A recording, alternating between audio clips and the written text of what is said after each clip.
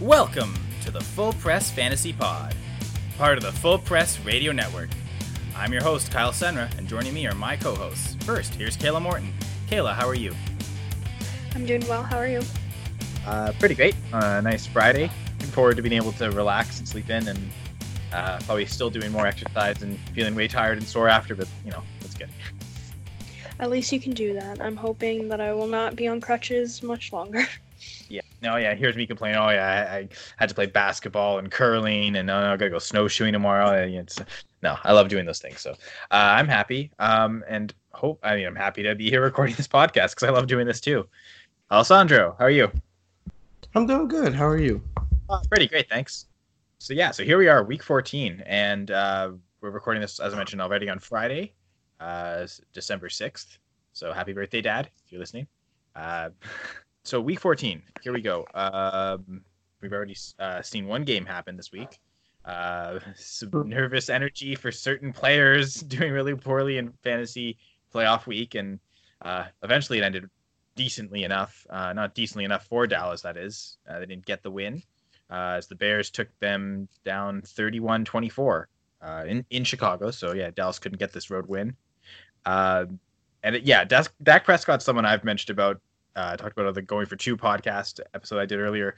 One of my biggest, one of my biggest home runs this year was how many leagues I got Dak in late, and I mean he's a top 5 quarterback. So last week I was a little scared with the Buffalo matchup, and he did well, so I trusted him again with the Bears. And I checked halftime; it was 2.7 fantasy points or something in certain scoring settings. It was finished with about 17 to 20 depending on the settings. 334 passing yards, 1 touchdown. Good yardage.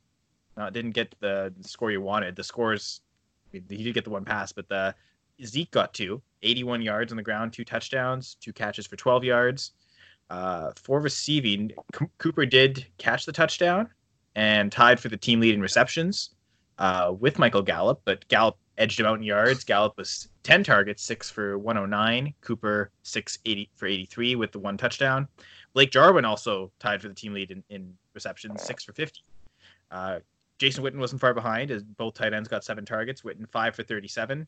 Randall Cobb 2 for 43. So disappointment there. I know. I was thinking he might do better. He usually slays the Bears pretty well. So I'll have to look back. But that might be one of the worst games he's ever had against the Bears.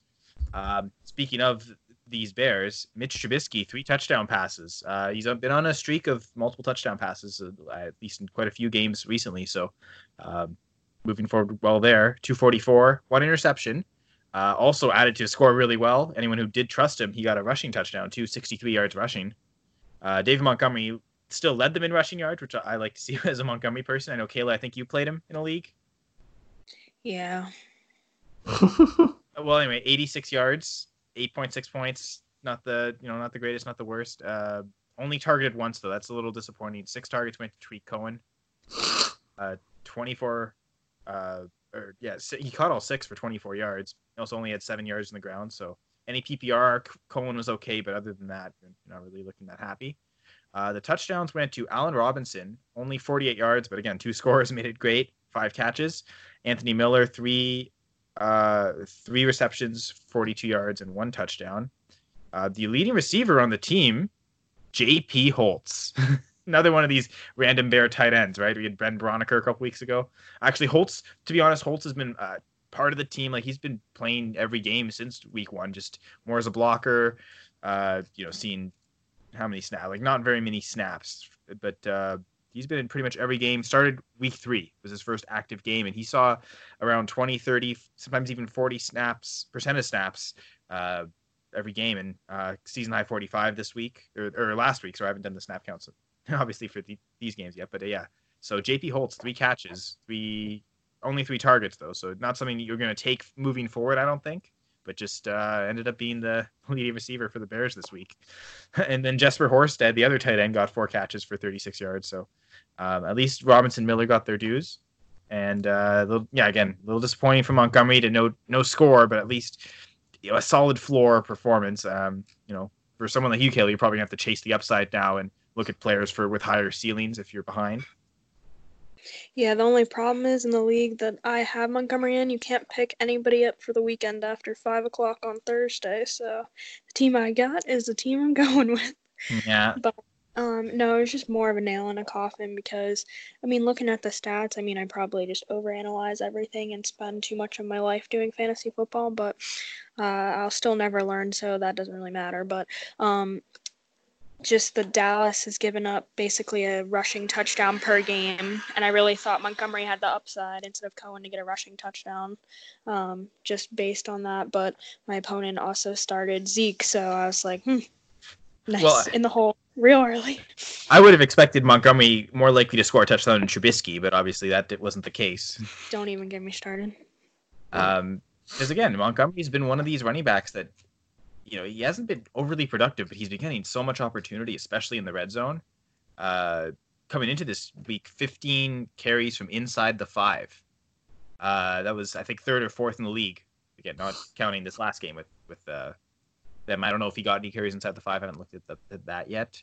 I'll see if I don't know if NFL Savant. That's usually where I get my red zone stuff. I don't think they may have updated by now. But anyway, we're recording a podcast. I'll do that research later. So I think the main takeaway, I mean, most of the big starters that you would have started actually performed pretty well. So what this does now moving forward, if you're someone who ran into someone who played Zeke and they ended up with 2 touchdowns, or Allen Robinson, and her, if a combination, that could have very feasibly be on the same team. So if you had an opponent play both those players against you, the decisions you're going to make are going to gear towards the more high upside players. You'll definitely jump on someone like Will Fuller, for instance, who can get you that big, massive, that massive score of 20, 30 points, but could also very well get you 0. But at this point, 10 points probably isn't going to necessarily save you in those situations like that. So there is some clarity to be taken with that. But then, again, you don't ever really want to go in, look at Friday morning and already be down by 40 points. That's not a great feeling. And conversely, I mean, I'm in a league where I have both Dak Prescott and Allen Robinson, so I'm up decent. I mean, I think it's close to 40 points right now, so I've got a bit of an edge, and I just happen to be playing Patrick Mahomes in a ton of leagues, so not the unluckiest that he's playing the Patriots this week, but we'll get to that later. Anyway, let's. So, are there any other takeaways to have from this game? I was just going to say it's interesting that in back-to-back games, Dallas takes their opening drive down the field for a touchdown. Looks like they're on top of things in the game. They did it in Buffalo, and then they didn't score until the 4th quarter. And then they did it against Chicago yesterday, and then got the interception on the next play, and they look like they're all set up, and they're going to put their woes behind them. And then, again, they just crumbled as the game went on and couldn't get it done. And you saw how frustrated and animated a lot of players were, even in the sideline. They didn't even take it into the locker room this time. So I just thought it was interesting that they're self-destructing, even though they start out really well on the same page. And it's funny because that's what the season is, right? The season started off so well. Didn't they go 3-0 to start the year, and now they've kind of stumbled to now be, I think, 3-7 since then. Mm-hmm. So not the greatest finish, and they're. If the Eagles lose this week, they're still in first place in the division. So, there's going to be some 10-6 team in the NFL this year that's not going to make the playoffs. It's going to be so angry, and they're going to see Dallas there, and they're going to be or the Eagles or Washington. Dare I say Washington? Alessandro, sorry, I'll get to that side. But do you have anything to say? NFC least. Yeah. Oh, for sure. NFC least, and I mean. I know for the Packers that might right now it's not the least of their worries because they do face an NFC East team, who again at this point might actually still be alive for the division. Listen. Someone did the math. If Dallas loses out, if the Eagles only win against Dallas but lose every other game, and if Washington wins out, Washington can win the division at 7-9. Yeah, but they're not going to go 7-9. No, I'm just kidding. I don't know that, but. I don't know. Washington beat the Packers last year, so I really have nothing to say here. But I think this defense... actually, never mind. This defense isn't much better to stop the run, which is part of this, right? That's why I have Darius Geis as a must-start this week, even though he's splitting. I mean, it's a 3-way committee in terms of playing time. But Darius Geis offers the most big play potential, explosive ability out of these running backs, which is saying a lot because Adrian Peterson is one of them. Even at his age, he doesn't have that explosiveness anymore. And Chris, just say ageless wonder. Oh yeah, I mean, amazing. I wouldn't say ageless wonder because we can see it's not as if he's playing as good as he was in 2012, right? There is a decline there. Doesn't have that same explosiveness, but he can still get the job done. That's for sure. So in that case, yes, you're right, because especially given his injury history, playing this long is quite remarkable. I guess people say that about Frank Gore too, though. So, but anyway, for the other must starts, I mean, Aaron Rodgers to me.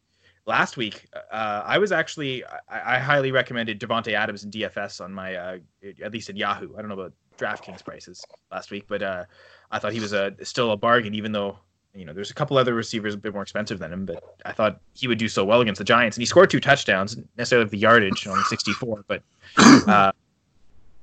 I got a little worried as the week went on and we saw, there's going to be a lot of snow and some wind here. And then it kind of thought, okay, maybe they'll lean more on Aaron Jones. And they really didn't. They just, they found, I mean, Rodgers loves throwing in the snow. So, but they found weaknesses in the secondary and they just exploited them. And that's kind of what's going to happen here. I mean, this is not a great secondary. Josh Norman isn't scaring anybody. And I mean, if he's one-on-one on Adams, I expect not a career day from Adams, but certainly a monster performance. I don't think Adams is someone you can take one-on-one.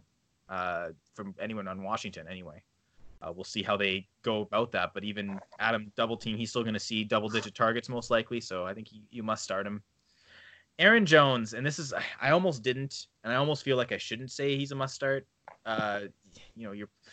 Even volume isn't really that there with him. Again, he's been splitting playing time with Williams all year. Really, what sets Jones apart is the red zone work, and even last week, without scoring, and he didn't have a great game. He still had 4 red zone carries, 2 red zone targets, and 2 of those 4 carries were inside the 5. So I know he got stuffed on a 1-yard run.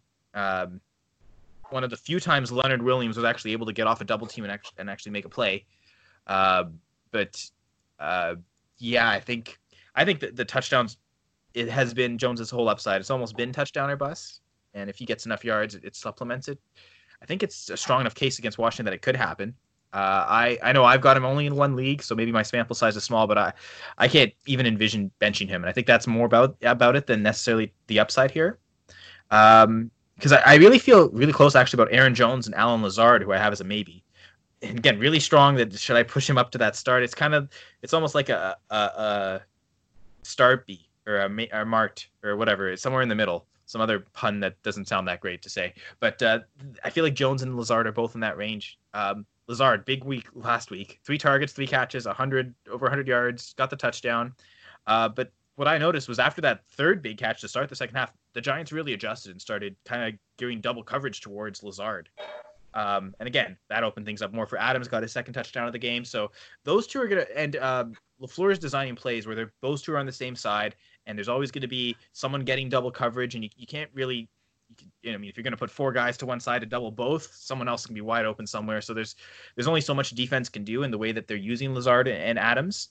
You basically have to pick which one you want to shut down, and you may not even be able to shut that one down. So to me, they're the only Packers receivers that can be trusted, and someone else will produce. Someone's going to have a big game here. Someone's going to score a touchdown. It can be as random as Mercedes Lewis, who had a touchdown last week and 3 red zone targets, and he hadn't had 1 all year. So that kind of came out of nowhere. But I think even though he only saw 3 catches last week, I think Lazard's role and the way they're using him is much more consistent, and Rodgers is going to look his way a lot more. It's really up to Washington. If they're going to decide to take Lazard out of the game, that's the only way he's not going to produce. But with all the attention Adams is probably going to get in this game, I think Lazard's going to be in for a big game. So I mentioned Geis and I mentioned the Packers running defense. I don't mind playing Peterson this week. I already talked about it. And even Chris Thompson's an option because with them, it's runs up the middle, but really covering running backs hasn't been the greatest either. It's been better when they've had both Amos and Savage and another linebacker to do so. Whenever one of those guys was hurt, that kind of became a weakness again, just like tight end. But I really feel like the only non-running back for Washington that you can even think about playing is Terry McLaurin. And that's only with the kind of the caveat that he doesn't get shadowed by Alexander. Because I think if that's the case, he's not going to produce at all. Now, Kevin King is questionable, so he may not see Kevin King. He might end up seeing Josh Jackson, which I know Braden Holsteek's a big fan of. And we talked about the Packers-Chiefs game. He was really excited to see if he would ever get on the field, and he really hasn't been because he's been behind Tramon Williams and Kevin King. So I don't think if King's out, I don't necessarily think that's a step down. But I mean, if I'm the Packers, which I'm not, but if I'm having Alexander shadow McLaurin, because that seems to be their only outside of the run game, of course, their big play explosive potential. I mean, Trey Quinn's out, Paul Richardson's out, so you've got the rookie Kelvin Harmon over there. I mean, I'm just leaving Alexander on McLaurin and shutting McLaurin out. If they don't, McLaurin could produce, and that's why he's in a maybe here, but it's really not that strong a case. Like, I would strongly look to avoid McLaurin this week if I could. And then, again, Jimmy Graham, Geronimo Allison, Mercedes Lewis, Marquez Valdes-Scantling. Like, there's all these random receivers, I mean, even Jamal Williams. One of them is probably going to catch a touchdown. Actually, Williams might be the strongest case. He might be the best player out of all of them, to be honest, at running back, because he could get rushing touchdowns too. So I guess I forgot to mention Jamal Williams, who I think I'd consider. But all those other Green Bay receivers, you're basically trying to guess who's going to get the touchdown. Because, I mean, Rodgers is probably going to throw 3-4 touchdowns in this game. One to Adams, maybe one to Lazard.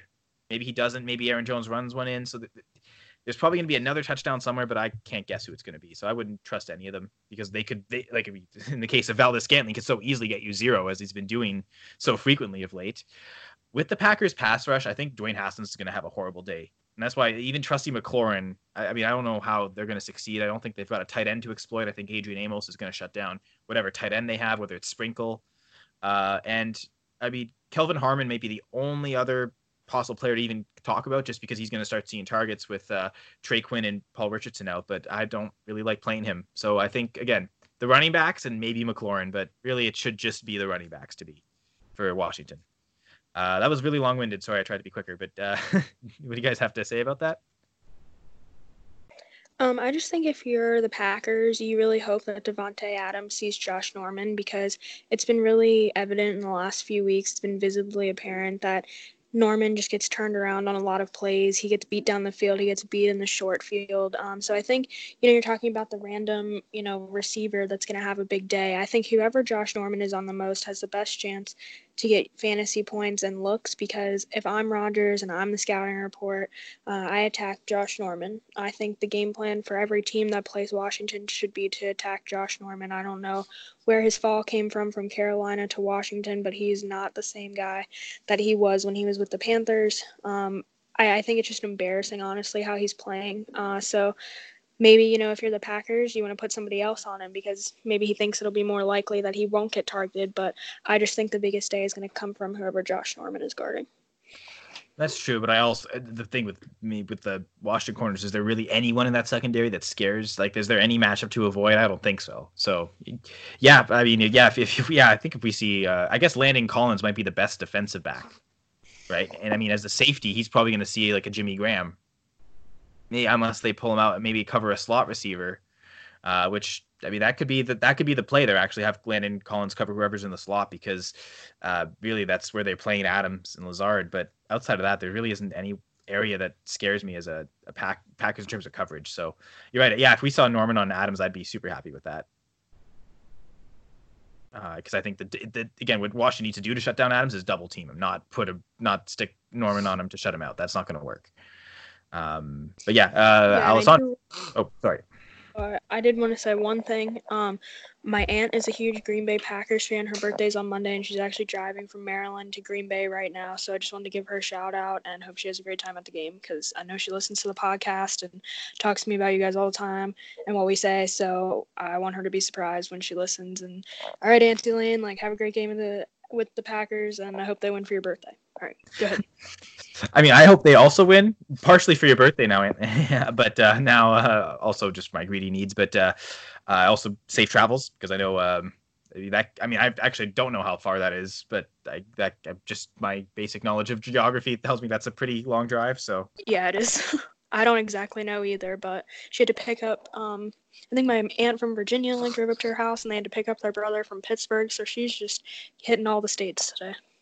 And I mean, she'll probably be driving right through Ohio, which I guess I know more than other states, but I've only spent 48 hours there this year. But that's more than I know. But actually drove past Cleveland, didn't drive through Cleveland. But the Bengals will be going to Cleveland this week to play the Browns. So Alessandro, talk about this game. Real quick, it's a 14.5-hour ride.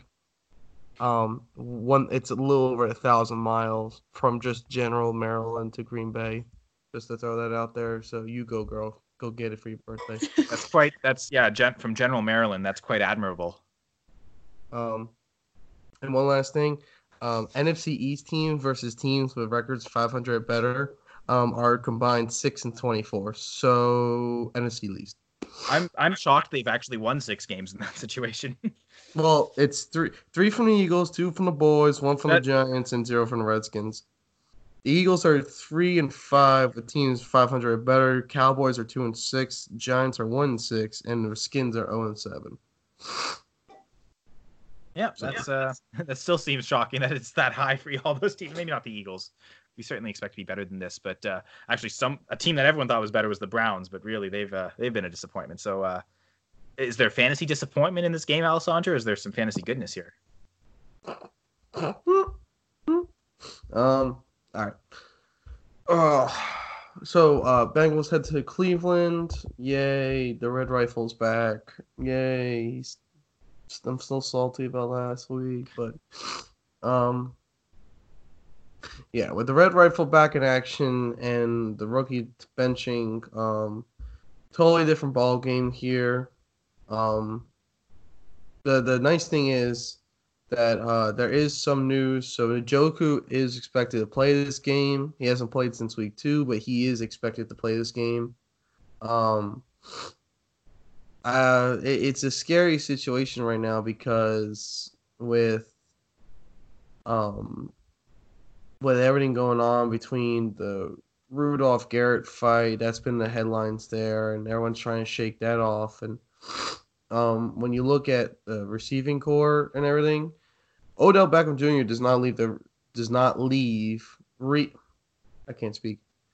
Odell does not lead the receiving core. Jarvis Landry does. And Baker Mayfield's only thrown for 2,900 yards, and Jarvis Landry's caught 919 of them.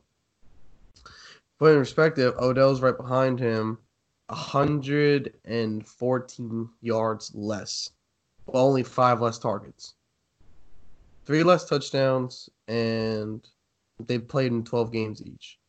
So when I'm looking at this game, this is not this Browns team's getting better than what we were used to, and so I'm not going to discredit the Browns here, but it's still throwing up a lot of red flags. And the Bengals, they've gotten their act together, it seems, at least for the Jets game, or the fact that I lost like 6 defensive backs doesn't help, but so it's a here nor there. But for the Cleveland game, when I'm looking at this, I want to play Baker Mayfield, but I'm worried because if I play Baker Mayfield, then there's a chance that it could fire back. I mean, Baker Mayfield is 15 touchdowns, 14 interceptions, and he's been sacked 32 times, and that worries me. So, looking at that, I want to say Baker Mayfield, but I really don't. So play him in Superflex if you got him. If you want to play him in this game, it may look like a trap game, but opposing quarterbacks do the 5th best against Cincy, but they just got 3 of their starting defensive backs back last week. So this could be a different Cincinnati that we're used to. As far as the run game, they are still the worst team in the run, so I'm confident with Nick Chubb. And if you want to throw Kareem Hunt in there, you can, but I will warn you, he only has 125 yards off of 4 games. So it's still the Nick Chubb show, and so Kareem Hunt's not going to get too much production for you. As far as the receiving game, like I said, I'm worried with this receiving game. So the only 2 I would trust is Landry and OBJ. And even that's a little bit scary, but with those 2, I would trust them.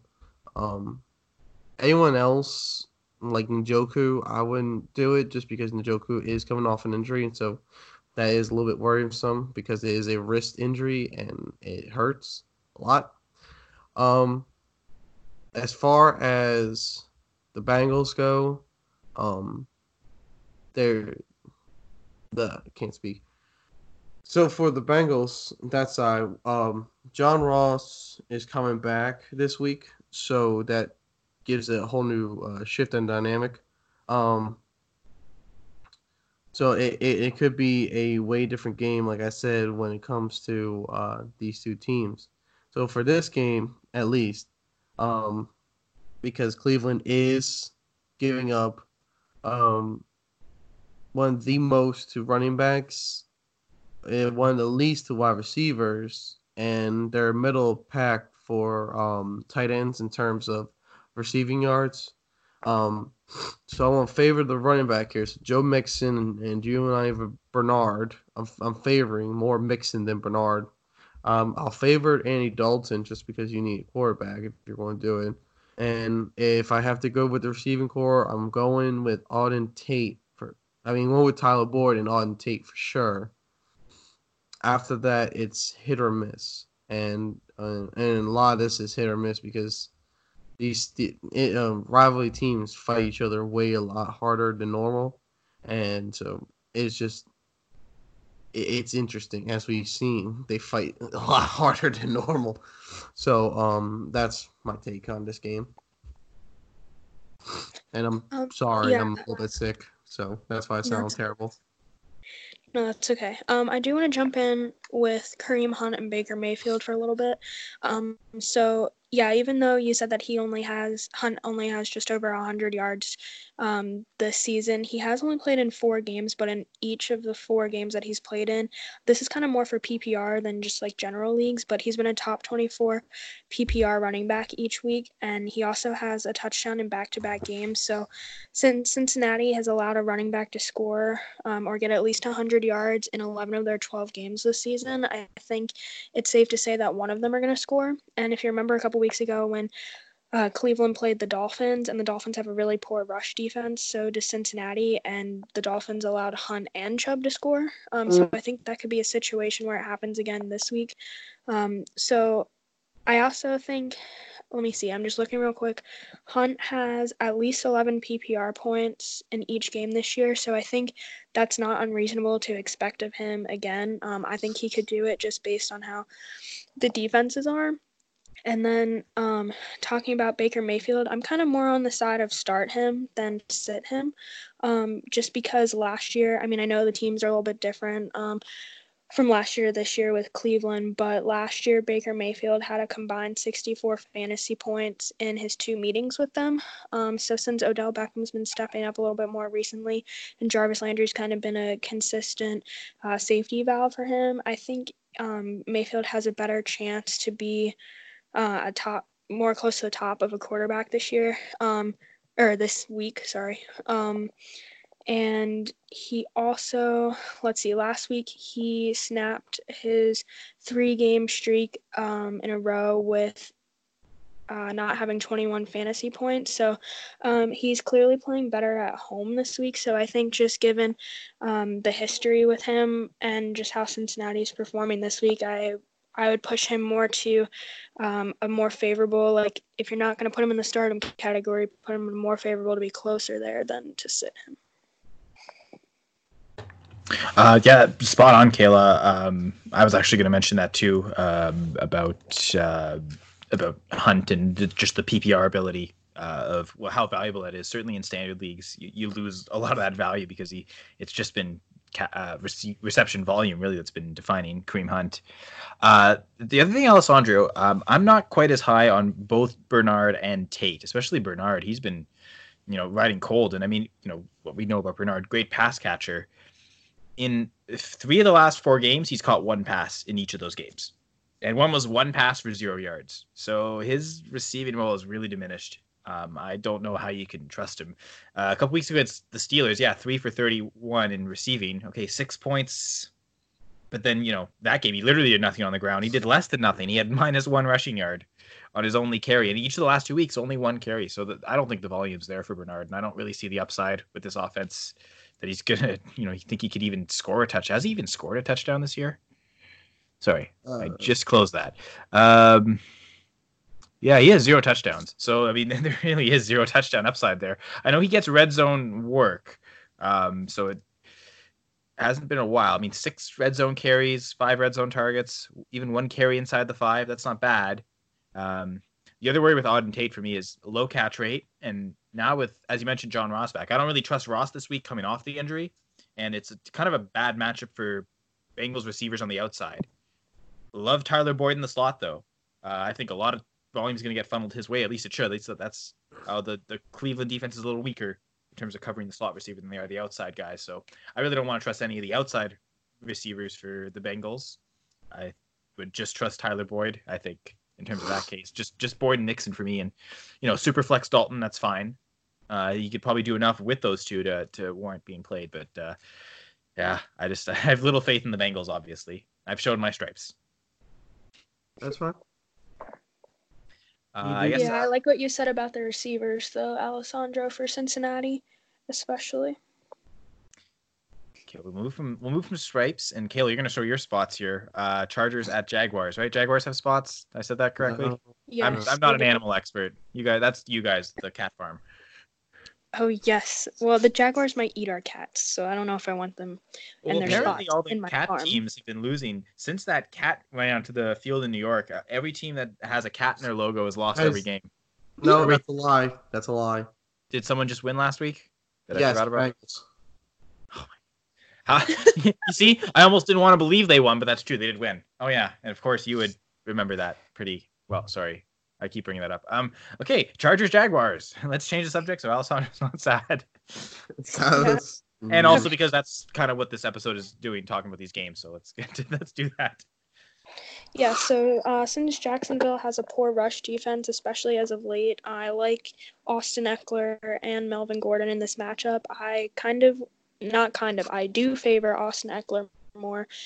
He has 90 yards or a touchdown in 10 of 12 games this year, and Jacksonville has allowed 7 touchdowns to running backs in some capacity in the last 4 games. So I think he has more upside with the pass catching than Gordon does. But that being said, just because of how many touchdowns Jacksonville has allowed recently, I'm not going to just throw Gordon to the side. I think he's a must start, especially because he really is getting the bulk of the carries on the ground. He's taking that away from Eckler. He has 20 or more carries in 3 of his last 4 games. So with the way that the Jaguars are trending downward, I think Eckler and Gordon will be able to exploit that.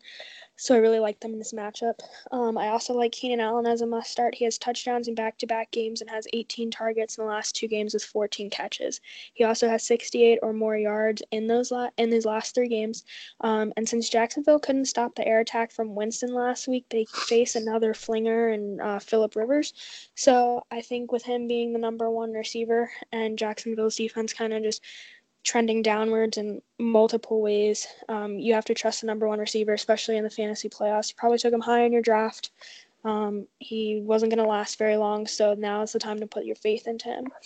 I also like Mike Williams. He no longer carries an injury designation for the game, and he has 13 targets in his last 2 weeks with more than 75 yards in both games, and 1 game he had more than 110 yards. So I like the big playability with the weak defense for Jacksonville, and I think he's more of a sleeper. I don't think people are really putting him as a must-start on the radar, especially because he had that little bit of an injury and had his reps in practice kind of capped this week. But all the reports say that he doesn't have that injury anymore. So I think he might also not be owned in your leagues. When I looked, he was available in a good percentage of leagues. So if he is in your league, might be someone to consider.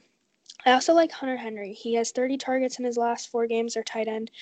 Even though he's struggling recently, I think that means he's due for a big game against a defense like this. I think the Chargers could run up the score, honestly, on Jacksonville, and I think the Jaguars are going to put their best defenders on their wide receivers. So I think Henry could have a really big mismatch here, kind of like he did when he came back from injury in week 6, I believe. And he had, I think he played Tennessee. I'll check that later. But whatever game it was, he had 2 touchdowns and a lot of yards because they had a mismatch on him. So I think that could repeat itself this week. Was that Pittsburgh?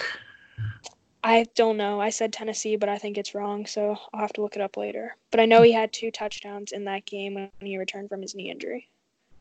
Yeah, if it was I'm pretty sure if it was Pittsburgh. If it's the game it was the first game he came back. I'm almost positive that was because I remember not starting him and I kept seeing that and I regret it ever since. I think I made the playoffs in that league, so I obviously don't regret it. But yeah, I mean I would regret it much more if I didn't. Sorry to interrupt. But yeah, I No, think I'm that's pretty okay. sure it was Pittsburgh, who again, great corners, great slot corner, but yeah, someone to cover tight ends there. Yeah. Yeah, so I just like the mismatch on that. And then possibly I could see you starting Philip Rivers. Now, hear me out. I know that he has 17 interceptions on the season, and that does scare me. He hasn't really been making up for the turnovers with the yards or the scores like he has in recent years, which doesn't make me feel super confident. If you can stomach the likelihood of 2 turnovers mixed with his passing scores, then start him. That's why I have him as a maybe, because I do think that the Chargers could have a really high scoring game, one of the highest scoring games they have this year, just because of the way Jacksonville is playing. I'm just not sold on their offense or their defense, honestly. So, because I think a lot of touchdowns could be scored, I think you should be able to take the chance on him. But again, if you have somebody else that you feel as though is going to get you more secure points, then obviously play them. But I know, like, in some of my leagues, I drafted Rivers as my number 1 quarterback guy, so I'm gonna have to try to just close my eyes and hit the submit button when it comes time to set my roster for last time. But also, if you think they're gonna go more rushing style because of the way Jacksonville's rush defense has been recently, then bench him, because if they pick up all the scores on the ground, obviously it's not going to be Rivers. He's not, a random rushing quarterback for a touchdown. I was surprised Trubisky did it last night. So I think that's just kind of the way that he plays. I know he has rushing touchdowns in his career, but it's likely going to go to Eckler or Gordon. So I don't have anybody in the sit for the Chargers. So if we move over to Jacksonville, I think you have to start Leonard Fournette. He's been more involved in the passing game recently. He has 61 total touches in the last 2 weeks, which is ridiculous, through the air and on the ground. He also has 50 or more yards in the air in each game and has multiple touchdowns in that span. I also like Dede Westbrook. He'll probably take a backseat in targets to DJ Chark, who's their number 1 wide receiver, but he does have 13 catches for 129 yards and a touchdown off 17 targets in the last 2 weeks. I think he's great for PPR, and honestly, in a standard league, I think he's a number 3 wide receiver.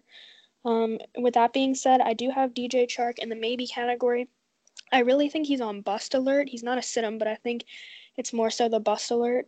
Courtland Sutton for Denver last week did uncharacteristically have 2 touchdowns against the Chargers defense, but we've seen this year with guys like Allen Robinson, Devontae Adams, Tyrell Williams, all guys who are number 1 wide receivers for their respective teams, haven't found the end zone against the Chargers. So Chark does have a better relationship with Gardner Minshew, who's going to start over Nick Foles this week. And I do know that just based on how their games have gone this season, their chemistry, Minshew likes him as a deep target. So Chark has performed poorly the last few weeks, but I think he'll do better now that Minshew's under center. With that being said, though, I'm nervous to play Minshew. I do have him in the sit category, even though I think Chark will benefit from him.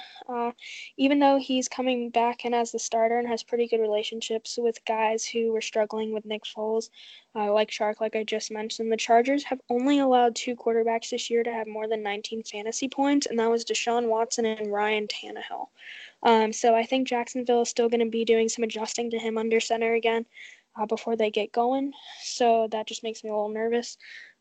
Wide receiver Chris Conley, just looking at how his game trends have gone this year, he really needs a big play to have fantasy success when Minshew is in the game. So it took a few weeks for the two of them to get on the same page when Minshew came in week 1 and played for those weeks while Foles was out. So I'm nervous with a quick turnaround for the two to get on the same page again, since it took multiple weeks earlier in the season for them to have a relationship on the field. And then I also am going to pair Keelan Cole, the team's number 4 wide receiver, with Conley to bench him. He usually comes in during red zone attempts, but not much else on the field. So I don't want to trust that he'll get a pay dirt touchdown in the red zone, because he's not really one of those big play guys this year, and they're not really using him on the field. So there's nothing else really. I just don't really trust that, and I don't want that to be my option. There are better guys out there for you. And then looking at the tight end situation for the Jaguars, Seth DeValve was their starting tight end, but he's doubtful with the oblique injury that he's had for a couple weeks, so that moves Nick O'Leary into the starting role. He played with the Dolphins this year before they cut him because they had a plethora of tight ends. So he will get the start, but because we don't have any numbers on him as a starter with the Jaguars and the team is now changing quarterbacks again, there's just too much uncertainty to trust, and there are better tight end options out there. What do you guys think about that? That's pretty spot on, Kayla. And at first, I was actually a little hesitant before you started getting into a lot of these details. You're talking about the Chargers, the potential to score big in this game, and I'm thinking, the Jags' defense is still pretty good. I know they don't have Ramsey anymore, and they've got some injuries, but still a pretty solid unit with some good pieces. Looking at the Vegas lines, though, is actually kind of telling. They have the Chargers, that is, on the road, 23.25 implied total right now, which is, it's not great. It's not that bad either. Certainly a lot worse ones. But for reference sake, that's at 23.25. That's exactly what the Saints are at home. Again, they have the 49ers defense, so that's a big factor why the Saints are that low. But of the road teams, the only teams that are playing on the road with higher implied totals are the Titans at 25 points, and they're playing the Raiders, whose defense that's a pretty bad defense. And then the other team is the Ravens at 24.75, and really, it's the Ravens at this point. They're basically unstoppable, even against a good defense like Buffalo. So every other road team isn't as projected as highly as the Chargers are. So that there is maybe some truth to that, Kayla, and maybe a bit better of an outlook. I know for Mike Williams, I liked most of the calls of the must starts. I wasn't considering Mike Williams a must start because I actually, in the one league I have him, right now I was considering not playing him. That was here I have really wide open decision at wide receiver. So I actually want to, for my greedy purposes, but also for some other people's purposes, maybe gauge, how much you'd be willing to play Mike Williams. Are you playing Mike Williams over Curtis Samuel, who's at Atlanta but inside a dome? Yeah, I am. Okay. I think just because, we talked on the last episode about the whole Ron Rivera firing and the switching and I feel like if you're on the team, and I know that I kind of put the idea out there that the team kind of didn't want to play for him with the way that he might have been treating them, but I think, there's a difference between playing a certain way because you hope that, it makes your franchise move a guy and make a statement, and then it's different when it actually happens. So I think just, they have a secondary coach now as their head coach, like Alessandro was talking about a lot on the episode, and just because of that, and we don't know how, the game is going to be run. With other, coordinators and stuff kind of shifting around. I don't know. Something tells me that the uncertainty is just not going to go in the favor of the Panthers. So I like something that I feel more strongly about. That's been kind of, the same way throughout the season. And Mike Williams has been a pretty safe floor option as well. So there's it does seem like maybe there is less risk with him. That's a good point with Samuel. Would you play Mike Williams over players that are have much higher ceilings but tougher matchups to the point where they may not reach those ceilings? So someone like Christian Kirk against Pittsburgh, or even John Brown against Baltimore. Are you to that level where you're like Mike Williams? I'm not sure about Christian Kirk, just even though they're playing Pittsburgh's defense, because for whatever reason, when Pittsburgh travels to Arizona or when teams travel to the West Coast and they get, to the longitude and latitude line of Seattle, they're fine. But then when they cross over a little bit, to Arizona and those teams in California, they struggle. So I know that, Arizona has a 24th ranked rush defense and the worst pass defense, but I think the Arizona-Pittsburgh game is going to actually be a good game. So I think Arizona is going to make that game a lot closer. Now, I don't know, though, if that means the game's going to be more lower scoring or if they're just going to keep answering. So I'm not going to make the call of Williams over Kirk right now, but I will make the call of Williams over Brown against Baltimore. Even though I think Buffalo could win that game, I think there's just a lot more things that have to go right for Buffalo than it would be for Arizona. All right. Well, okay. Thank you. And I guess that's the end of my question period. Alessandro, do you want to chime in on this matchup at all? No. I was like you, Kyle. Like, I was skeptical at first, but then she went to the details, and so I started becoming a believer. Yeah, I definitely was at first feeling that Mike Williams was the obvious fourth option of the four that I had mentioned, and was the one I was definitely not going to play. But now I'm kind of thinking that he maybe should sneak into that lineup. But that's something I'll consider on my own. Maybe I'll bring that up again on the Sunday morning stream. We'll see how that goes. But let's stream through these pretty quickly. I know this matchup here. I'll just get through as quickly as I can. So instead of saying how quickly I'm going to get through it, I'm actually going to do it. Titans at Raiders. Two must starts for the Titans.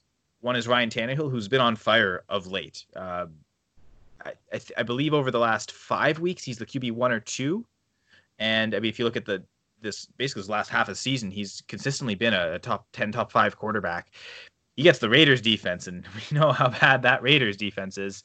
Linebackers are brutal. The secondary is bad, so he's going to exploit them, and linebackers are brutal. So Derrick Henry is going to have a really great game, who's really been having a monster season altogether. So those two, I think, are pretty solid must starts. I mean, maybe in a single quarterback, Tannehill's probably not your only option, so you may have someone else that has a good matchup, but definitely in Superflex, I think Tannehill's a must start. The only Raiders player that I really like is actually Darren Waller. And that's because the Titans have allowed the 7th most fantasy points to receivers, whereas they're middle of the pack to lower half of the league at all other positions. So the tight end does seem to be the one position that they can be exploited. So in a game like this, I expect Waller to be the Raiders' number 1 target and be able to produce for them, and really the only Raider that I absolutely want in my lineups. I have Josh Jacobs as a maybe. He's someone you're probably, even though he's a maybe, I don't really love the matchup here, and he does not involve enough in the passing game. And with the way Tannehill's been playing and the way Derrick Henry's playing, I could see the big early lead and not really giving the Raiders much. So Josh Jacobs' lack of involvement in the passing game really caps what he can do. If the Raiders could somehow get to a big lead and he has to, he carries the rock a ton in the the second half, that's great. And I think I'm going to play him just knowing that in mind. Actually, I'm trying to think, I may not actually have him in any of the leagues I'm in the playoffs in. So I don't know if Josh Jacobs is a great pick this year, but I mean, he's been, to be honest, if that team I did have him in, or at least the one I can think of right now, if that team made the playoffs, I would definitely be playing it this week, mostly because I don't have any options I think are better. And that might be the case for a lot of people. So Josh Jacobs probably has to get played, but I don't think he absolutely has to. If Tannehill's going to do well, some of the receivers have to do well, right? Someone's going to catch touchdowns. The most likely candidate for me is A.J. Brown, but even he's disappeared and been up and down to the point where I don't think you can call him a must start. Jonnu Smith. There was that 1 week. What week was it that I know, Kayla, you and I both were really highly touting him. He got 1 target, didn't catch it, and had 1 rushing attempt for 4 yards. That was 0.4 points. That's what you got. And so since then, it's been tough to trust him. But to be honest, with the state of tight end, and again, this Raiders defense, which is vulnerable everywhere, receiver, tight end doesn't matter. The Titans can pretty much choose to score how they want to, which probably will end up just being a ton of Derrick Henry. But I don't think Jonnu Smith's the worst play in the world just because you're looking at the matchup. I feel like you're at the point of, if you're playing Jonnu Smith and considering him, you're in the streaming tight end. And at that point, you're grasping anywhere for a touchdown. It might be here against the Raiders. I'm sitting Corey Davis because even in good matchups, he hasn't really brought it lately at all. Just continuously diminishing involvement in the game. And there was a stretch of the season where Davis was catching at least 4 passes every game. But the last couple of weeks, it's been, I think, 5 receptions total, and probably look for another 2-3 catch game. Maybe against the Raiders that's enough, but I have a hard time trusting Corey Davis. While I think Darren Waller will do well, I don't really trust Derek Carr that much, because again, if he can't, maybe knowing that there's a weakness, they try and cover up Waller and force Carr to beat it elsewhere, and I don't really think he can. So if he can find Waller, he might be able to, and find Waller often, he might be able to do enough to be played, but ultimately I don't think he's going to be really worth playing, and I don't know that you really want any other Raiders player. If they get up to such a huge lead, you might see Jalen Richard come in a lot more and have to catch passes, but even then what's the upside on Jalen Richard? He catches 7-8 passes, for 40 yards. Okay, you got 12 points there in PPR. Really, that's what you want to bank on, when the possibility with him could be 1 point or less. So really the only Raiders players I want are Waller and Jacobs.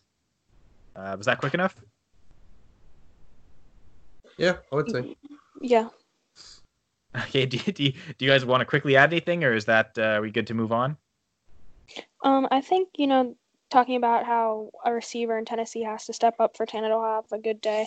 I know we've talked about it before, but I continue to think that AJ Green or not AJ Green, AJ Brown. Sorry, Different I color. wish AJ Green was playing this year, but yeah, AJ Brown is the big playability guy, and he also seems to have the best relationship with Tannehill, no matter what the matchup is. It's not necessarily shown on the score sheet in some weeks, but Tannehill's looking for him, so that's something to be noted. Yeah, absolutely. I know a lot of people were really high on him coming out as a rookie. A lot of people thought he was the best receiver in this class, not N'Keal Harry. So, I mean, those people at this point are proven right in that regard. Unfortunately, I kind of published an article where I sort of I kind of admitted that it's so close between them, and it kind of leaned towards N'Keal Harry, but we'll see. Maybe long term that helps. But anyway, speaking of N'Keal Harry, his team, the Patriots, are hosting the Chiefs. And this should be maybe a potential playoff preview. I know it's a playoff rematch of last year. Alessandro, Chiefs and Patriots. What do you have to say about this? Revenge game. Yeah, no. I mean, it is a revenge game, but I'll get to that later. So key notes here. People who've been ruled out immediately are DT Brian Cohart and center Ted Karras. Also questionable is linebacker Jaywan Bentley, Marcus Cannon, Patrick Chung, wide receiver Julian Edelman, and Jason McCourty and Mohamed Sanu. Tom Brady was taken off the injury report around this time around. Just to clarify for not everyone who knew the couple, especially those first two names, those are all Patriots players. Yes. Okay. All of those are Patriots players. Well, speaking of that, Damian Williams has been ruled out of this game. And so, with that being said, was Daryl Williams put on IR? Yeah, don't quote me on it. Yes. Kyle, this is things that you said you were going to improve on from last episode. Yeah. I wasn't going to say prepare. But in unrelated 4 days old breaking news, Spencer Ware joins the Chiefs again. I definitely picked him up in a couple spots. Yeah. Daryl Williams is placed on IR. I thought I saw that report. I should have just confirmed it before, but yeah, he's done for the year. Well, now it leaves Michelle McCoy, rookie running back Darwin Thompson, and Spencer Ware.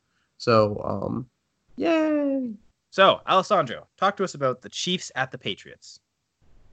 Play Patrick Mahomes because the Patriots defense is becoming off in a little bit years.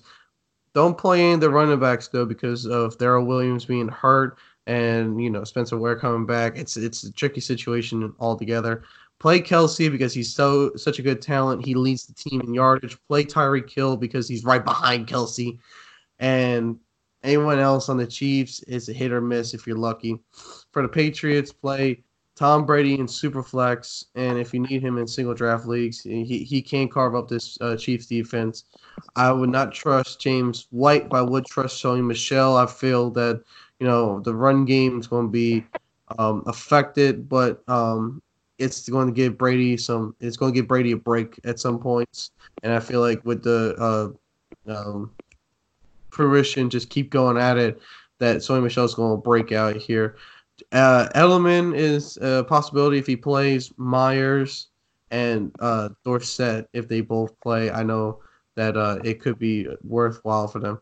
And as far as defenses in this game, if I had to choose one, I'm going with the Patriots because they could get to the quarterback and they could shut people out because they have Patriot zero bliss. Just speaking on the whole idea of if Edelman plays or not. I mean, at this point, we're expecting him to play, but always probably safe because this is a 4 o'clock Eastern time game. So if Edelman's a no-go, you may not you're not gonna have as many options. If you find out just before game time he's not going, you're not gonna have as many options to put in. So you're probably gonna need to kind of spend these next couple of days planning a backup strategy.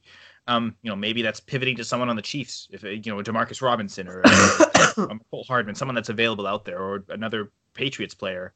And again, you'll still have the Sunday night and Monday night games, so there's some options to choose from the Seahawks, some Rams, Giants, Eagles. There may be some depth pieces there that you can at least go pick up in free agents if you don't already have. I mean, if you have someone on those teams on your team, then you probably don't need to go pick anyone up. But just be aware of that, just in case Edelman doesn't go, because you don't want to take a zero in a playoff game, especially, but any week really.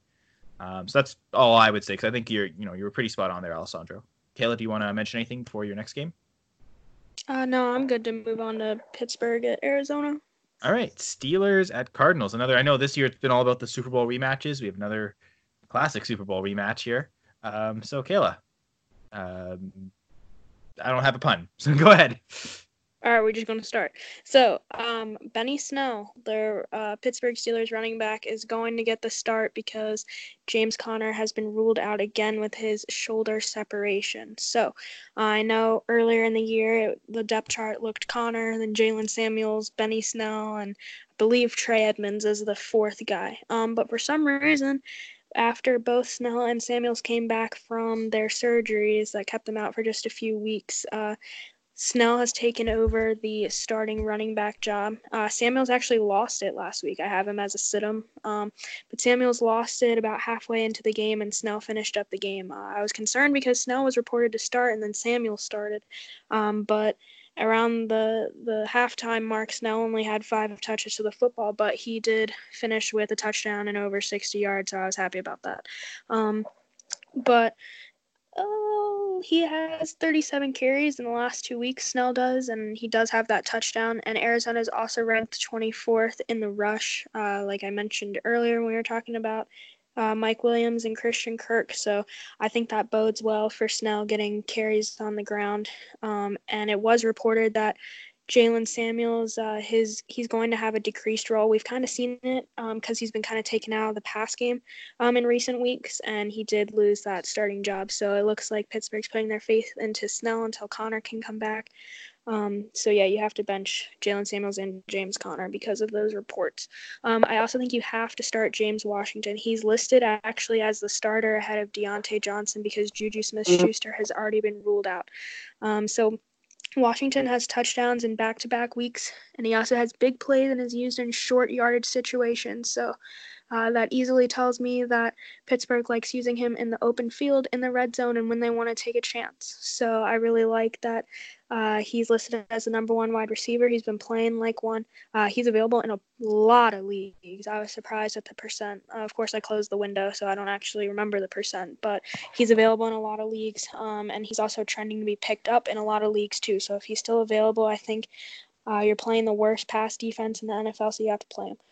And then I also like Deontay Johnson. He doesn't have an injury designation anymore, and he will enter the game as the team's number 2 wide receiver. So again, because Arizona has the worst pass defense in the NFL, I think you have to start him just because of the upside that he brings. And then you might think possibly about playing tight end Vance McDonald. He really isn't on the same page with Devlin Hodges at quarterback, even though he wasn't on the same page and was visibly frustrated with Mason Rudolph throughout the year. Rudolph always airmailed it over his head, but now McDonald just isn't getting the targets with Hodges. So that's why he's not a must start, but I think he is a maybe because I think he could be the number 3 wide receiver in this game on the number 3 pass option. And I think because Arizona gives up the most points to tight ends in the league also, he could sneak in for a touchdown. He's due for one in a big way. And I just think because of the injuries that the team has, he could sneak in for a touchdown. I think he has more of a low floor than a high ceiling, but I don't think he's a must-sit just because of the matchup in this game. And then we already went through the running backs he should sit, and Juju, obviously, because he's already ruled out. But then wide receiver Tevin Jones. He has 4 catches total in his first 3 games of his Pittsburgh career, so don't even consider him. And then on the Arizona side of the football, these stardoms that I have with Larry Fitzgerald and Christian Kirk are more so on my gut feeling than anything else. I've thought about dropping Larry Fitzgerald more times than I can count this year, but for some reason I keep him on my team just in case I need to play him for depth. But I think this matchup, even though Pittsburgh has good players like Minkah Fitzpatrick that he could possibly see, I like playing him even as a must start. For some reason, he has good games against Pittsburgh. I don't know what it is. I think Pittsburgh will focus on putting top coverage on Fitzgerald, but he catches nearly every ball that's thrown at him just because of his experience in the NFL and the game IQ and adjustments that he has. I think he'll be able to adjust quickly like he has in their matchups before. And I think he'll get more looks because of a struggling run game. I'll get to that in a second, but Christian Kirk, really start him because of the same ideas as Fitzgerald, getting the more targets because of the struggling run game. And his big playability could give him a higher ceiling than you might think that he has just by looking at the matchup. And I really do think Arizona keeps this game close at home. If it was on the road, it'd be a completely different story. I wouldn't have them as starters, but really the only team that's done well in Arizona this season, who's been, across the United States, was Carolina. I think they won by 17. But other than that, Arizona's putting up good games against them. And they're putting up great games against San Francisco in both matchups this year, who has a really strong defense. And I think Pittsburgh has one of the strongest defenses in the NFL. So that comparison alone helps me kind of see that it could kind of turn the same way. And then I have Kyler Murray as a maybe for Arizona. He has struggled lately with no more than 165 passing yards in back-to-back games, and he was held under 15 fantasy points last week against the Rams because they were able to stop him on the ground. He only had 30 yards. But like I said, because Pittsburgh struggles when they come to Arizona and they've never faced Kyler Murray, I think he could have a better game than expected. I don't necessarily know if he's going to be a top quarterback this week, but I just think because it's going to be new facing Murray, and that I think he'll be working on moving the football on the ground a little bit more than he did last week. I think his adjustments that he made this week could show in the game. And then on the flip side, Kenyon Drake. I think, I talked about it in my other game that I previewed, but I think Drake is another player that is on bust alert, just like DJ Chark. He has no touchdown since week 9 after being pissed off. He was traded from Miami and given up on by that organization. So Pittsburgh hasn't allowed a rushing score since week 5, though, and his PPR production has also gone down, and there are reports that David Johnson and Chase Edmonds could eat into his playing time based on how he's played recently.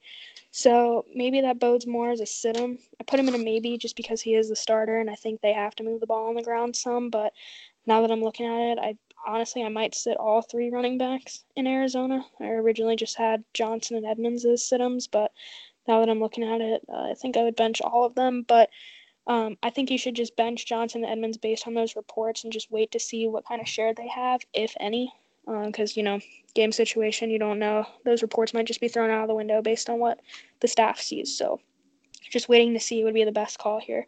But with everything being said about the strength of the Steelers' defense, if Drake has been struggling and he hasn't been switched out yet, they shouldn't have good games either for Johnson and Edmonds.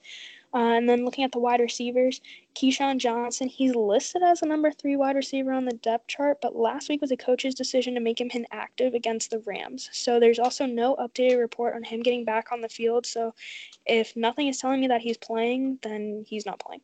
And then that goes for Pharoh Cooper as well. He could be the number 3 wide receiver again, but again, we don't know. But his stats also don't bolster him to start him in your lineup. And wide receiver Andy Isabella isn't getting playing time, so you're not going to play him either. And then tight ends Charles Clay and Max Williams, they're really not involved in the pass game, and they're getting minimal targets, if any. So really, they're focusing on the wide receivers, Larry Fitzgerald and Christian Kirk, and if they can move the football on the ground. Right now it's Drake, but we don't know going forward, and who knows what Kyler Murray will be able to do on the ground. Wow, that was pretty great. I mean, I really don't have anything to say. I think I agree with it all the way through. Really, yeah. Maybe a little bit more favorable on McDonald than I am on Washington and Johnson. I guess that's the only thing I'd really switch out is that just because of the nature of tight end, I feel like I am starting McDonald this week in a 1 spot for sure. Whereas, I mean, I don't have any James Washington, so that's a really tough guy. It's a really tough perspective to take. But I just feel like Washington and Deontay Johnson. I mean, I've got a few shares of Deontay Johnson, and I'm not playing him anywhere. So I find it easier to play McDonald this week than the other 2, even though, theoretically this defense is so bad that they should all produce. But I feel like wide receiver is so deep that you could find better options, whereas tight end, it really isn't. And if you're streaming, McDonald might be one of the best streaming tight ends out there. And I know that's risky with the target share. He did see those 3 straight games with 7 targets, but not as much since then. And we'll see, but I feel maybe a bit more comfortable with Donald. Alessandro? I'm going to have to agree with you there, too. The only thing I would say differently is that I do think Kyle Murray is going to get production because rushing quarterbacks have been known to go up against the Steelers and get some production. Now, I understand Lamar Jackson's a little bit different than Kyle Murray. We're two different beings that we're talking about, but the rushing upside is still there. When Lamar Jackson did play the Steelers, yes, they went to overtime. Yes, that's extra garbage time that helps the stat padding, but Lamar Jackson was able to run over them and get the yardage and just keep pounding away. And I think Kyle Murray can do that, especially if T.J. Watt's coming after him and he needs to leave the pocket quickly. I think they're going to design a couple of run plays for Kyler Murray, so that way they don't have to run into a T.J. Watt situation a lot. Not to contradict you here, Alessandro, but I mean Lamar Jackson only had 161 passing yards and 70 rushing yards. It's a season low in pass yards. He's had lower performances in rush yards. He also did score a touchdown. So yeah, he still was able to do something. And I mean, that's his 14.4 fantasy points is Lamar Jackson's worst game, and it did come against the Steelers. That's your worst game. That's pretty great, but that's Lamar Jackson, not necessarily Kyler Murray. So I don't know. I kind of tend to agree with Kayla that he's not a must start for that reason. Because as you said, Alessandro, rushing quarterbacks, they augment their value. And the other thing that I just want to add to that is that they can sort of negate a bad matchup. Oh, this is tough secondary. Okay, well then you don't throw at them, you just run at them, right? So yeah, I think he's well placed. Okay. And I think this game is well placed as a primetime game. It's a division game that actually means quite a bit between the Seahawks and Rams. I mean, the Rams, they're clawing tooth and nail to get to fight in a playoff spot. They've lost too many games early, and they know that they've pretty much got to win out, and that might not even be enough. So they know that they need every game, and this is huge. I mean, this is potentially a team they're chasing it for a wild card spot, if not a division, although that seems unlikely that the Rams will win the division at this point, with two teams 3 games ahead of them.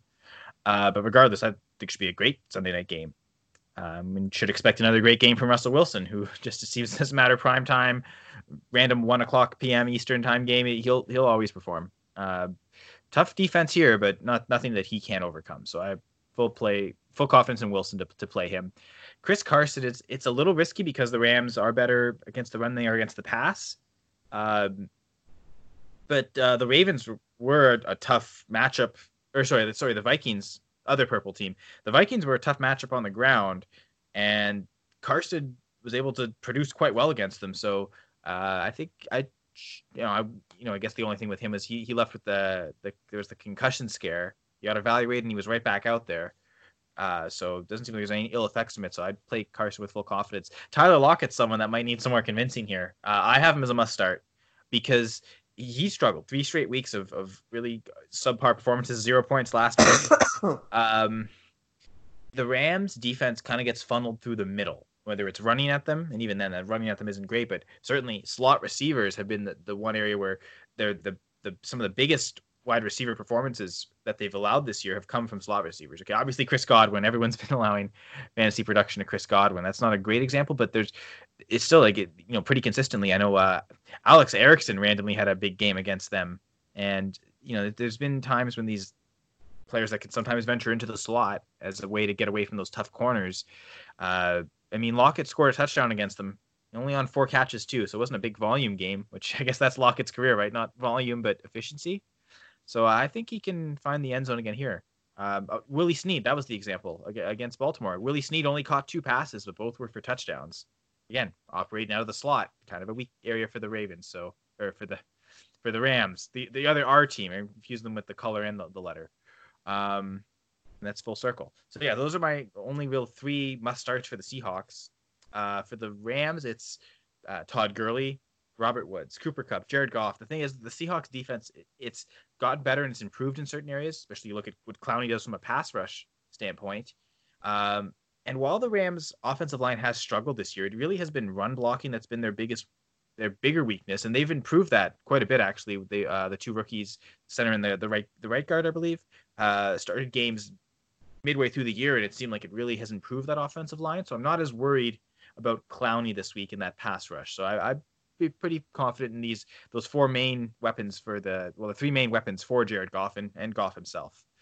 Seahawks maybe players. So Rashad Penny was someone that I know I've got a league where I've got both Carson and Penny, and in this particular league I'm going to buy this week, so I don't have to worry about it. But I looked at their upcoming games, and for the Rams, they play the Cowboys next, and then the 49ers in Week 16. Definitely teams that are vulnerable on the ground. I don't maybe the Cowboys more than the 49ers, but the 49ers pass defense is much better. So I definitely, again, see for the Seahawks, are just down throats with both Carson and Penny. So in contests like that, they might both be playable. I don't know if it's the case this week because the Rams are a bit tougher of a run defense, but I think Penny's still in consideration. Just because especially, maybe later in the year, if the 49ers lose a couple and the Seahawks keep winning, by the time that Week 16 games come, might not matter for the division. We'll see. It probably still will, which could make that game great. But at that point, they may say, okay, we got to scale back Carson, keep him healthy, get Penny out there more. So I think as the fantasy playoffs go on, Penny's going to become a better and better play. I also have DK Metcalf and Jacob Hollister as maybes, just because their target share does get up there quite significantly. The Rams have, I think, been one of the more weaker teams against tight ends. So Hollister does become a good play, and he gets big target share games at times, and so does Metcalf. So for both of them, I think, not must starts certainly, but when you're thinking about streaming tight ends, certainly with Hollister, there's a lot worse options out there. Could almost say the same thing about Tyler Higbee, actually. That'd be an interesting question there between Jacob Hollister and Tyler Higbee, knowing that it seems like Gerald Everett, I believe, is ruled out. Yes. Darn it, I did it again. Need to be more prepared. I believe seeing the report earlier today that Gerald Everett was in fact ruled out for this contest. So it's going to be all Higbee again, and I don't necessarily expect him. Everett is out. Rams Wire is reporting that. So I don't think that Higbee's going to necessarily see what he did last week against the Cardinals. And as we mentioned, that's why we love Vance McDonald so much this week. Not because he's been playing well, because it's the Cardinals' defense and tight ends do so well against them. But, I mean, the Seahawks haven't been great against tight ends.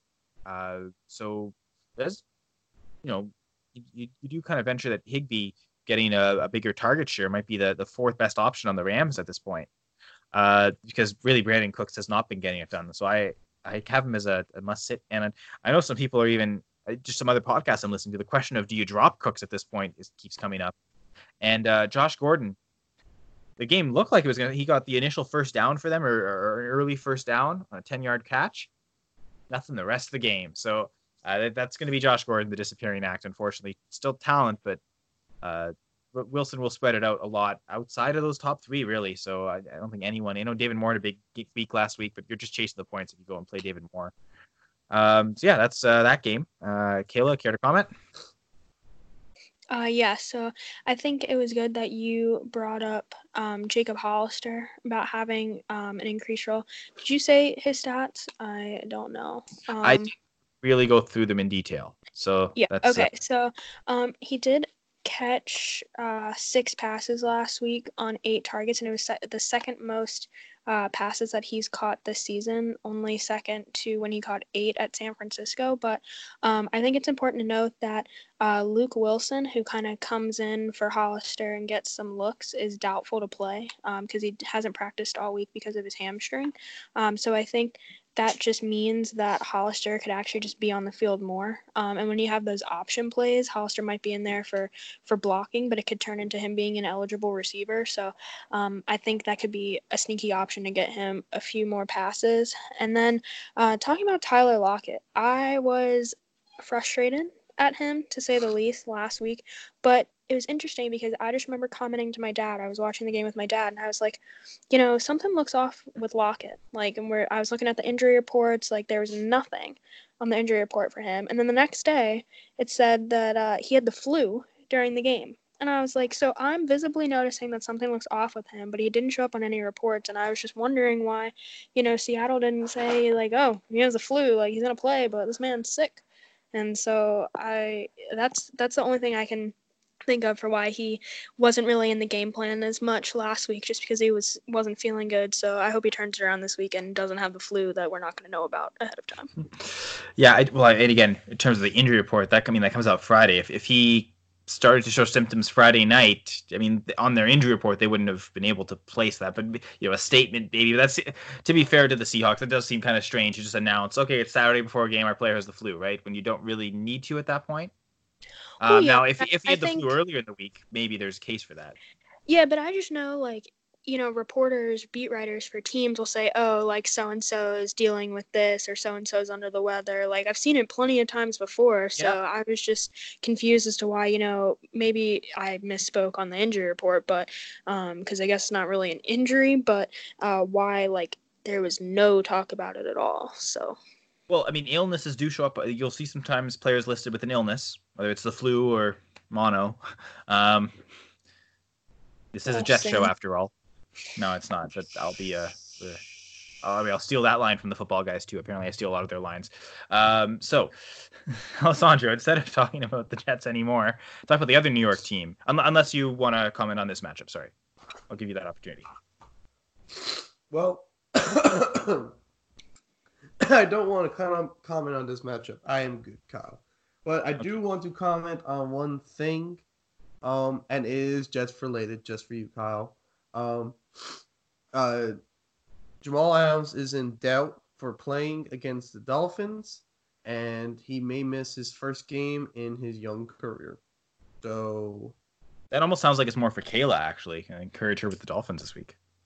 I'm always encouraged for the Dolphins, but yes, thank you, Alessandro. Well, it gets better. No Dolphins are injured right now. At least there's no report out that's saying the Dolphins are injured. Don't worry, we have people who go on IR every week. It's coming. But Brian Poole is officially ruled out, and Arthur, and then another DB are doubtful. Besides Adams, and my offensive tackle is doubtful. So, Kayla, you ready for a shootout? Yep. All right. Bring up Ryan Fitzmagic. He ain't gonna be no Fitztragic. No, it's Fitztragic. Just stop. It's Fitztragic. All right. Talking about the other, the little baby brother in New York and the Eagles. So, big things here. The Giants are going to be without, or looking like they're going to be without, their quarterback, Daniel Jones, Danny Boy, however you want to call him, say it, whatever. Sorry, I'm still a little sick. So they're going to be without Danny Dimes because of an ankle injury. And it's a Monday night game in the battle of the NFC least. Yes, it's going to be that fun. So for this game, with Eli going to play, we also have Golden Tate and Evan Ingram, who are also going to play. He missed 3 games with a foot injury, so he will be playing. And then I can't remember. Oh yes. And then the Eagles, for the Eagles side, just a little tidbit for you, Kyle. Eagles have signed wide receiver Markham Mitchell, and Mitchell is the brother of Sony Michel and former CFL player. So, that's your CFL guy for you, Kyle.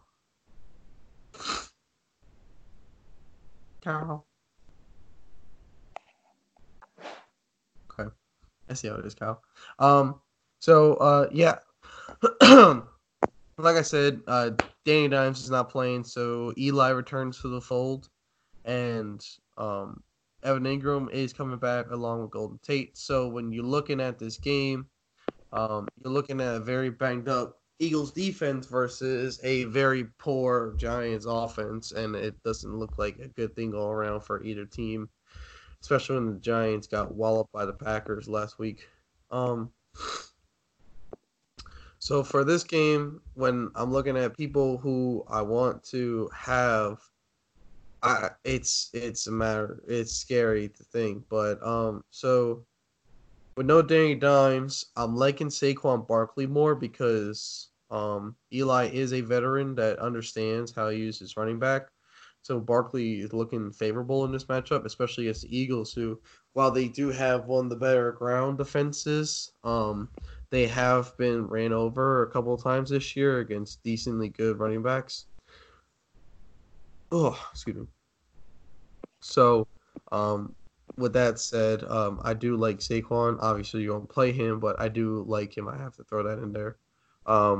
As far as the passing game, I understand it is it is Eli, but Eli does get some good weapons here.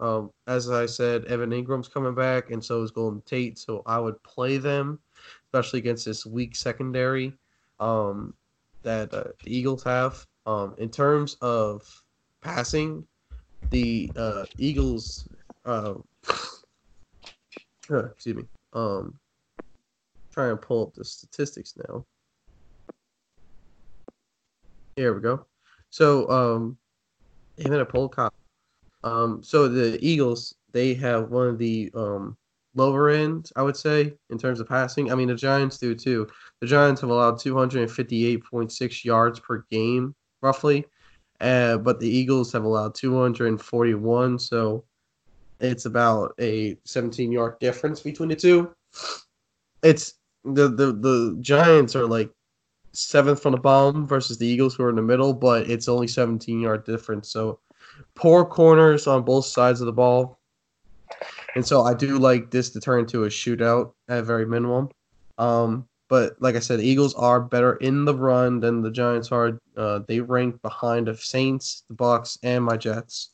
They've only allowed 91 rushing yards, but they've played the Giants before. They played it with Danny Dimes. So with the veteran experience, I do think this will be mixed up a little bit. Giants have allowed 114.3 rushing yards per game. So I'll get to the Eagles in a second. But like I said, I like Golden Tate. I like Sterling Shepard. I like Evan Ingram. I'm not going to trust Eli as far as fantasy, but I do like him to get these guys off the ground. But I'm not playing the Giants defense. Like I said, I'm expecting this game to turn into a shootout because of how weak each corner situation is. And then turning my attention over to the Eagles, I'm a fan of Carson Wentz. He's been bouncing back this year. And like I was talking about with the running back, how they allowed 117 rushing yards, something like that, to running backs this year. So I like Miles Sanders against the Giants in this game. I think that they would do a wonderful job and get you many, many points, but they may just be passing all game. So they may dual attack, but it is what it is, and we can only see what happens. Because this is a Monday night game, you have to watch out because it's a Monday night game. So if you won't play any of these guys, play them in your flex. Big key pieces here that they have to know. Nelson Aguilar, wide receiver, he did not practice Thursday or Friday. Neither did Derek Barnett or Camu Kruger-Hill. Barnett's a defensive end, that's a starter, and Kruger-Hill's a linebacker, that's a starter. He's in concussion protocol. So they did not practice for these two games, and they have a practice tomorrow. So you have to watch out for that. So I would not trust them to be playing, so go without Nelson Aguilar. For the Giants side, Rhett Ellison is not playing, obviously, with Evan Ingram in. But if you have Rhett Ellison, drop him because he did not practice both days, also with a concussion. So I don't trust him. And then to reinforce the idea that this could be a shootout, linebacker Chris Peace and Jabril Peppers they both did not practice Thursday or Friday. Like I said, Monday night game, you have to watch out for it. So those guys are more than likely probably going to be out. So with that being said, going over to the Eagles, I definitely like Carson Wentz in this game because this definitely could be a shootout. I definitely like Miles Sanders. Maybe Jay Ajayi, depending on the game script and what's going on, but hold off on that. Big targets here. I love Alshon Jeffrey and Goddard. Just because Goddard's been doing more than Zach Ertz. I also like Zach Ertz, but I feel like you're going to get more yardage and production out of Goddard. That seems to be Carson Wentz's favorite these past few weeks in terms of tight end. And then since with Nelson Aguilar being out, J.J. Arcega-Whiteside can also be an option to be picked up. I know he only had 2 targets last week, but with Alshon and Jeffrey and Goddard all there, they were the favorites. Besides, Alshon got 16 targets and he recorded 9 of them. So I mean, that's the favorite here. So our Whiteside was going to be phased out a little bit last week, but with Aguilar out, I think Whiteside's going to come in and do good. In terms of defenses here, I like the Eagles over the Giants. The Eagles, while they will be probably thrown against heavily, they do have a good front line that can get to Eli, which will hurt Eli's game a little bit. So I do like that. And to reinforce the idea that this could be a shootout, the Dolphins and Ryan Fitzmagic threw for 365 yards against the Eagles. So, like I said, this could be a shootout if and the Dolphins have about the same par O-line as the Giants. So the Eagles can get to the quarterback, but Eli will get the ball off, and I'm pretty sure this probably will devolve into a shootout. What do you guys think? Well, first off, shout out to Mark and Michelle. I totally had a response that you didn't hear because I was obviously because I was muted. But yeah, so thanks for the shout out. I'm sorry I gave you the cold shoulder there accidentally. Hateful. And I mean, okay, so here's the thing with the Giants. Yeah, pass blocking, their offensive line is pretty bad, 26th, but their offensive line in pass protection is actually they're ranked 19th in adjusted sack rates, whereas the Dolphins are down at 29th. So again, reinforcing the idea of the shootout is that this Giants offensive line certainly should hold up enough time for them to exploit this week's secondary. What I liked you're talking about Aguilar. If for some reason, let's say he practices tomorrow and they have him going in as questionable on Monday night, I don't think you could play him. I don't think Aguilar gives you enough upside to risk that potential zero. Or potentially struggling to, you're much better off just playing someone on Sunday, and just leaving Aguilar to the bench. I don't think you risk that. If it was Jeffrey, he's got the upside where if he plays against this Giants team, he should be able to do well enough. So that's someone you would hold and you would pick up someone like a Greg Ward, where if Jeffrey doesn't go, at least then Ward's getting a bigger target. So things like that. But Aguilar's not worth it, so don't play Aguilar. Kayla, do you want to add anything before we head out? Kyle, unfortunately for us, she has left us. Okay, yeah. Kayla, thank you for joining us. She did need to go, so I think she bowed out quietly while we were debating too much about the Giants and Eagles. But yeah, definitely appreciate both of you coming on and getting this episode done. She'll want to say go Dolphins at the end, but I don't think either of us are going to say, except for me just saying it now, but I don't think either of us are going to add more to that. Do you want to add anything, Alessandro, before we head out? It's going to be a long week. Well, I mean, if it was a long week, it's almost over. We are Friday. Again, this is December 6th. We're recording this, and this is part 2 of our Week 14 preview. And if you want to follow along on Twitter, we're at FPC_fantasypod. For my co-host, Alessandro Senator is at AM_Senator. Kayla Morton at MortonSalt74. And myself, Kyle Senra, at Yama_KS. No matter where you listen to podcasts, be sure to rate, review, and subscribe. And as always, check us out on the Full Press Radio Network, where we're in syndication almost daily, as well as tons of other great Full Press coverage created and outside the Full Press coverage family, but all sorts of great content and podcasts that are available on the radio network. Streaming 24 hours a day, so you can always check out some great sports talk. Once again, thank you all for listening to this Week 14 episode of the Full Press Fantasy Pod.